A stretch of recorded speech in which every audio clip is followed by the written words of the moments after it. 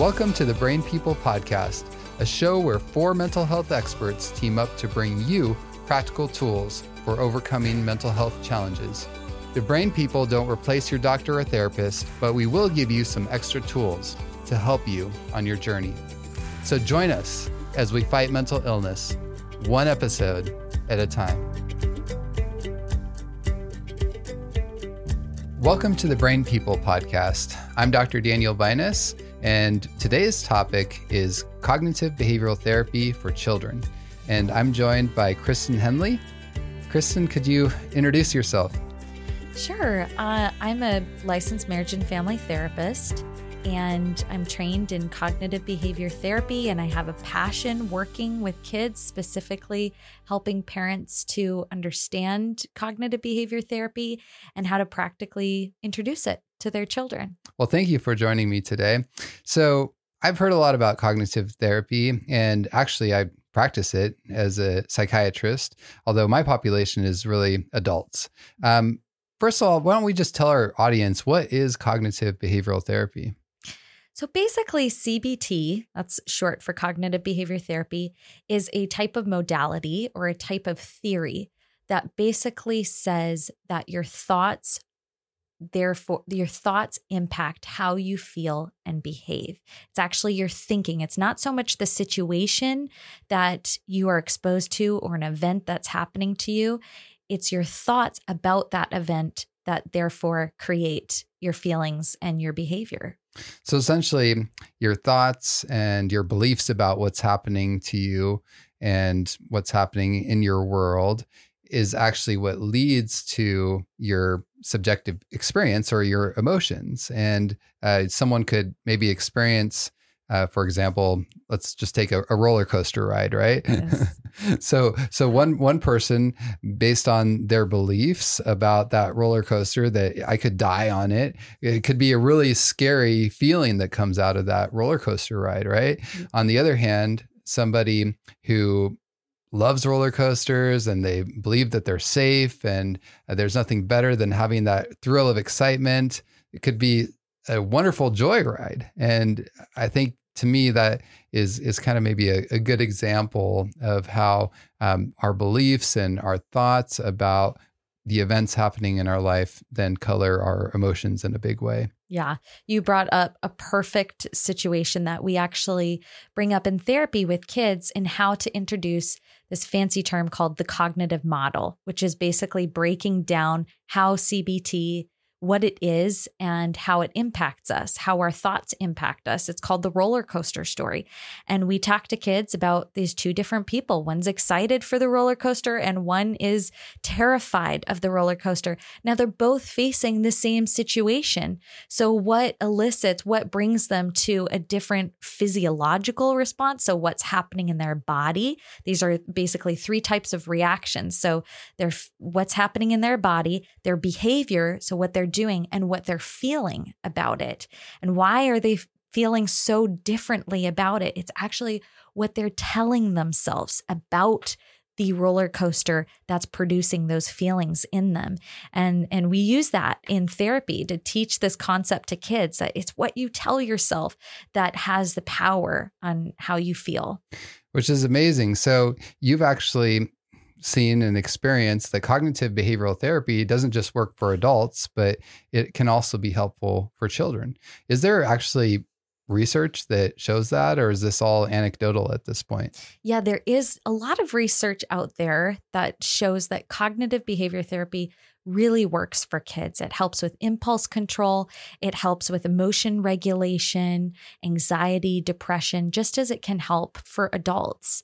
And sometimes it can be hard because children are so young. They don't have the frontal lobe capacity, the development in their frontal lobe, which is basically the part of the brain that's their thinking center. It's the executive function where we like to call it the CEO, the one that plans ahead. And children don't have a fully developed frontal lobe. So they wonder, are they even going to get this? Can they understand this concept? But we have seen in research that even introducing these concepts can be really helpful. Yeah, that's really what's gone through my mind when I've thought about cognitive therapy for kids is like, okay, can they really think through these things? Because I know for most children, and maybe I'm mistaken, the real abstract thought takes off more towards adolescence. But from what I'm hearing you say, maybe even before adolescence, you can actually start teaching kids some of these principles. Yeah.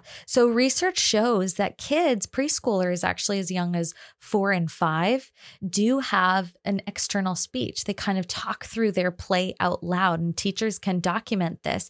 They say, okay, we're going to go over here. Now we're playing. Now I'm cooking with this. Now I'm going to get the spoon. And they kind of talk through their thoughts, which are these words and phrases of what they're doing.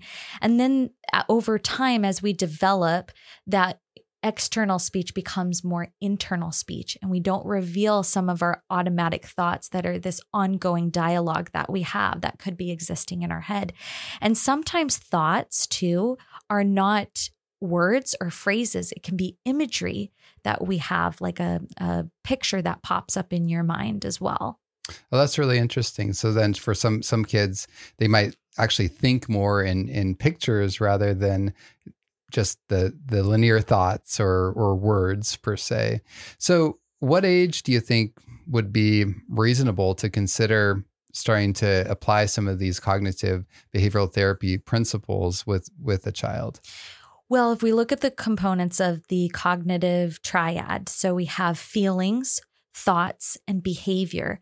And you can start teaching children at a very young age, as early as 15 months, about emotions. You can start introducing books on feelings, talking to them, giving them multiple words for their emotions and how to express themselves. One of our little girls, when she was about 3 years old, we were hiking and she came to this wooden plank and she really wanted to cross this bridge, this little plank. And she was hesitating. We said, Are you scared? And she said, I'm nervous. And we thought, wow, this 3-year-old saying she's nervous, but because we had given her books, we talked about different feelings. There's all sorts of tools, some of which are on my website, and feelings games that you can give children the language and give them names to their emotions. This actually helps with impulse control and emotion regulation, because you can teach them to name the emotion, to tame it. And that can be really helpful because it's also igniting in their brain, the left side of their brain, for language and logic, and can help with emotion regulation. It's amazing how sometimes when we just start to understand what it is that maybe is bothering us, and like you said, put a name to it rather than it being this scary monster in the closet sort of feeling like, I don't know what that is, but it's really uncomfortable. That in and of itself can actually help the child to start to develop a sense of mastery.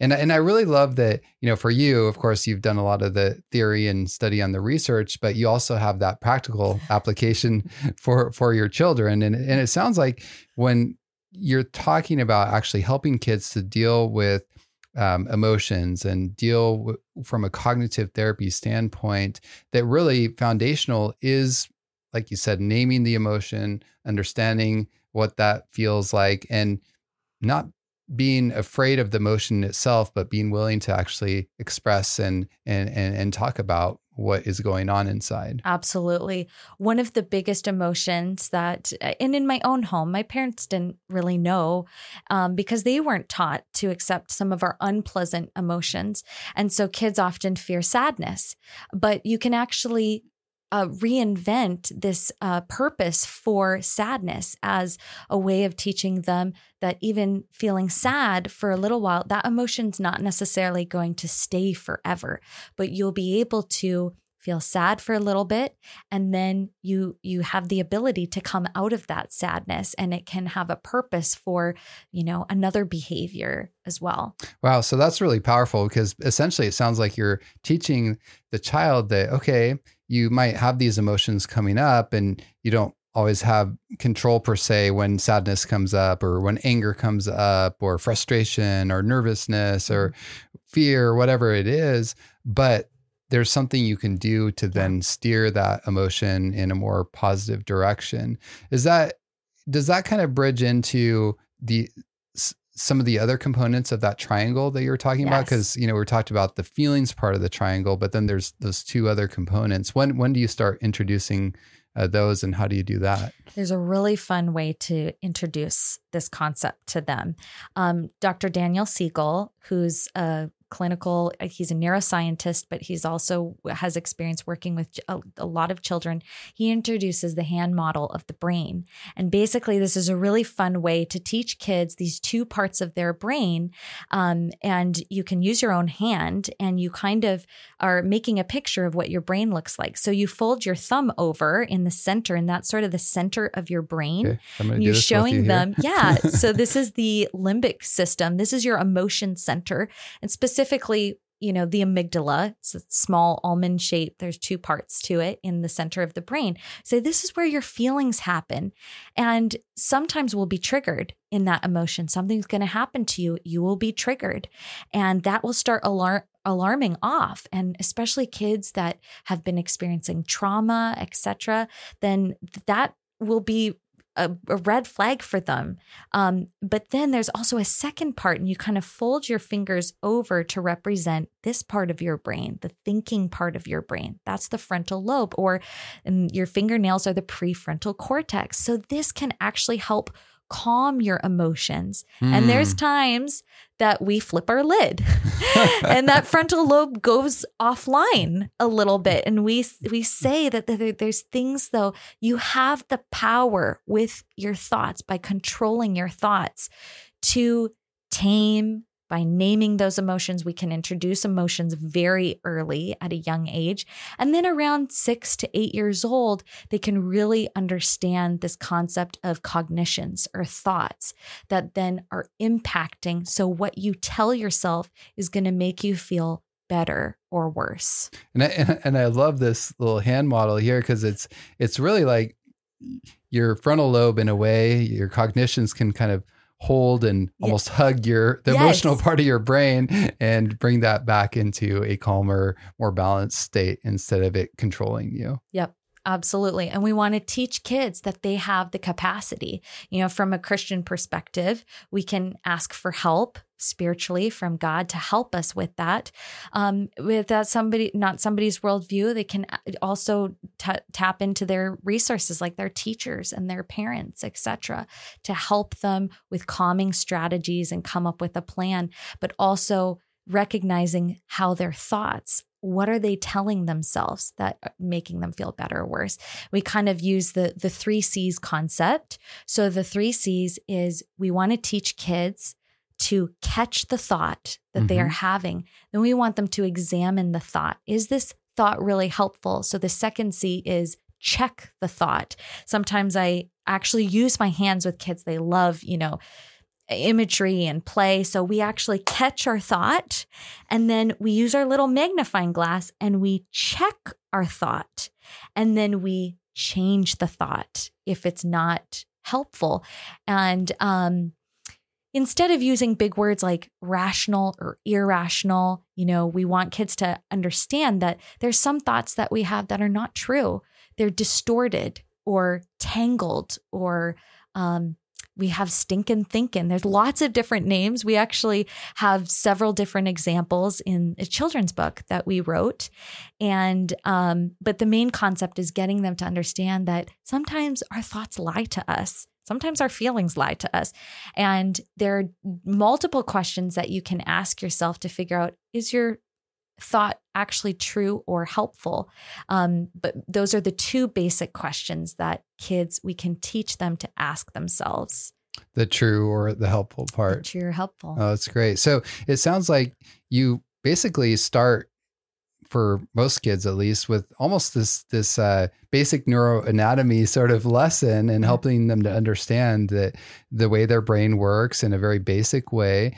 But it's interesting because I think even though it's a basic way of explaining it, it's so helpful even for adults to look at this model of like, okay, here's your emotions and here's your frontal lobe and how those two work together. And then after that, do you then go right into teaching them the 3 C's? And I'd love to hear, even from your experience dealing with your own kids, how that's actually worked, or maybe sometimes there's been challenge. I don't know if it's always gone perfectly as a therapist, or no, definitely not. We get lots of things wrong in our home. In therapy, we use a lot of worksheets, and so we can actually show them on paper the 3 C's. With kids, especially young kids, we have a 2, a 5, and an almost 7-year-old.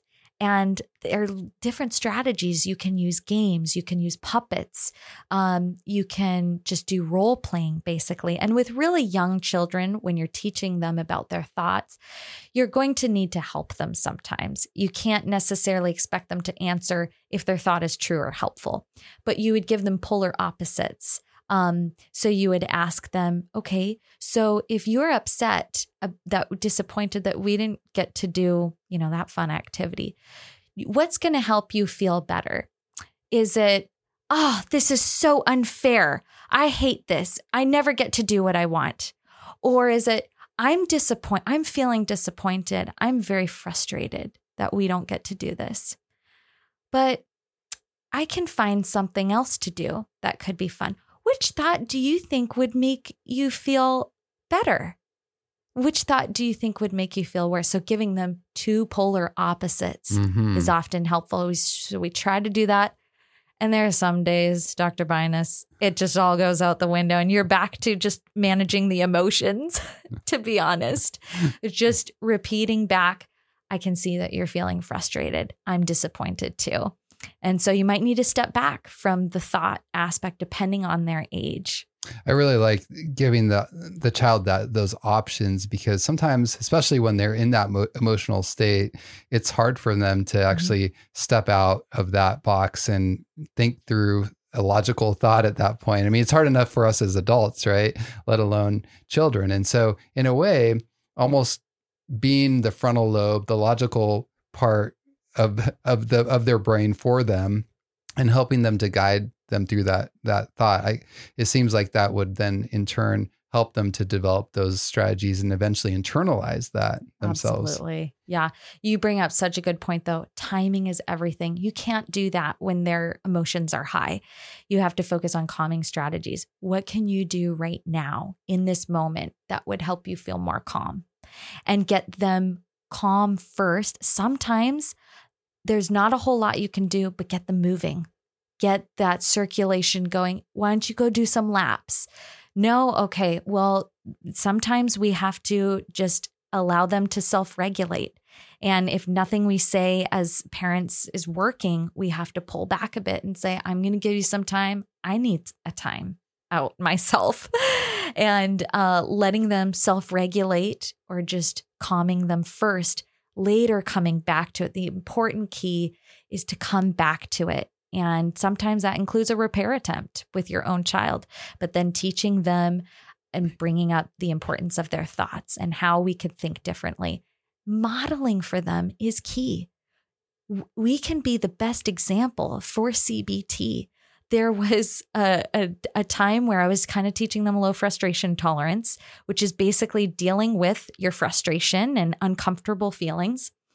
And I was in pain. I had hurt my finger in the kitchen and I was just holding my finger and breathing, just really having a difficult time experiencing this uncomfortable feeling.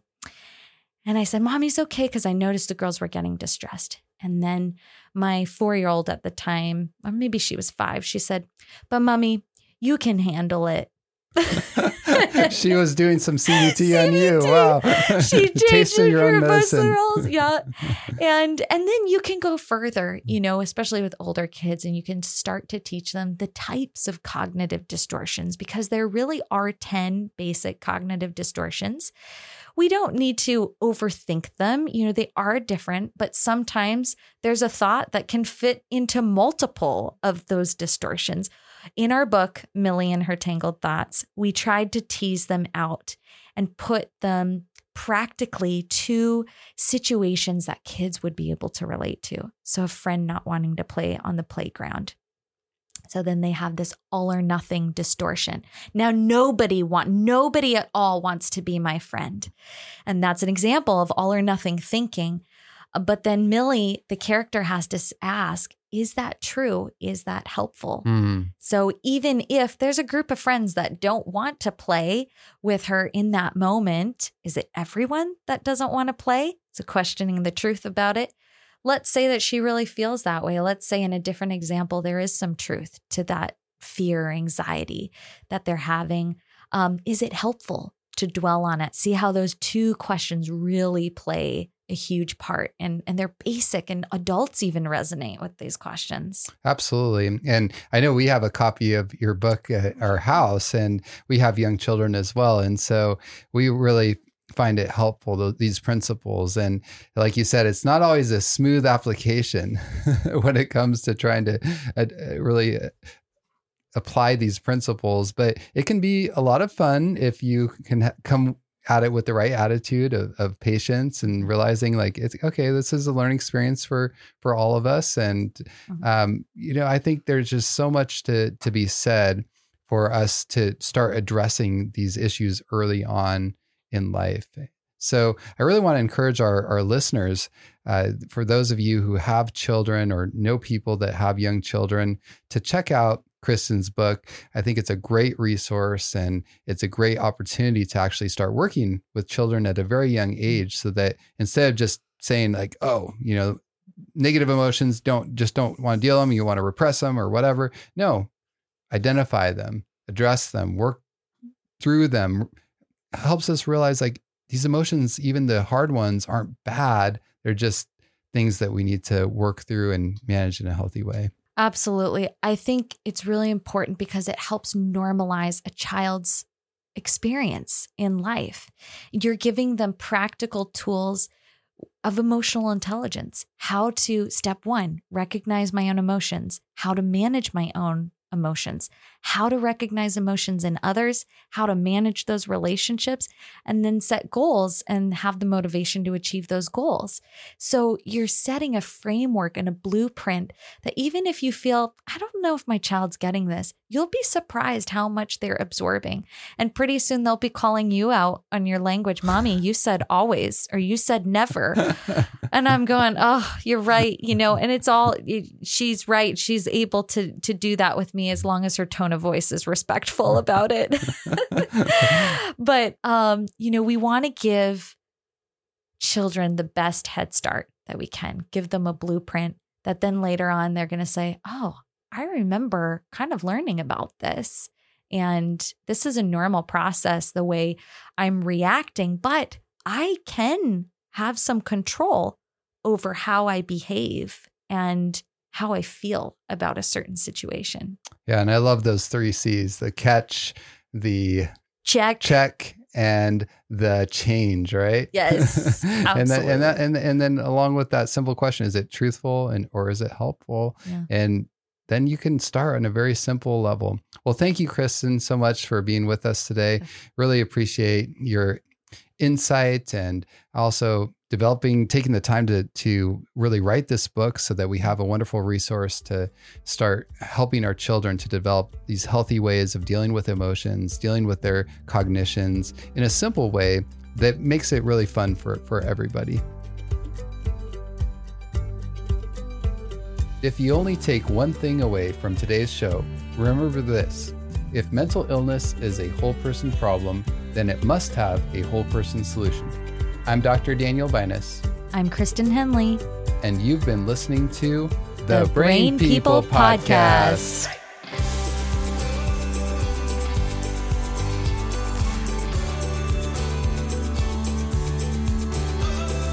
Thanks for listening. To hear more episodes, find us on social media, or support us financially, visit thebrainpeoplepodcast.com.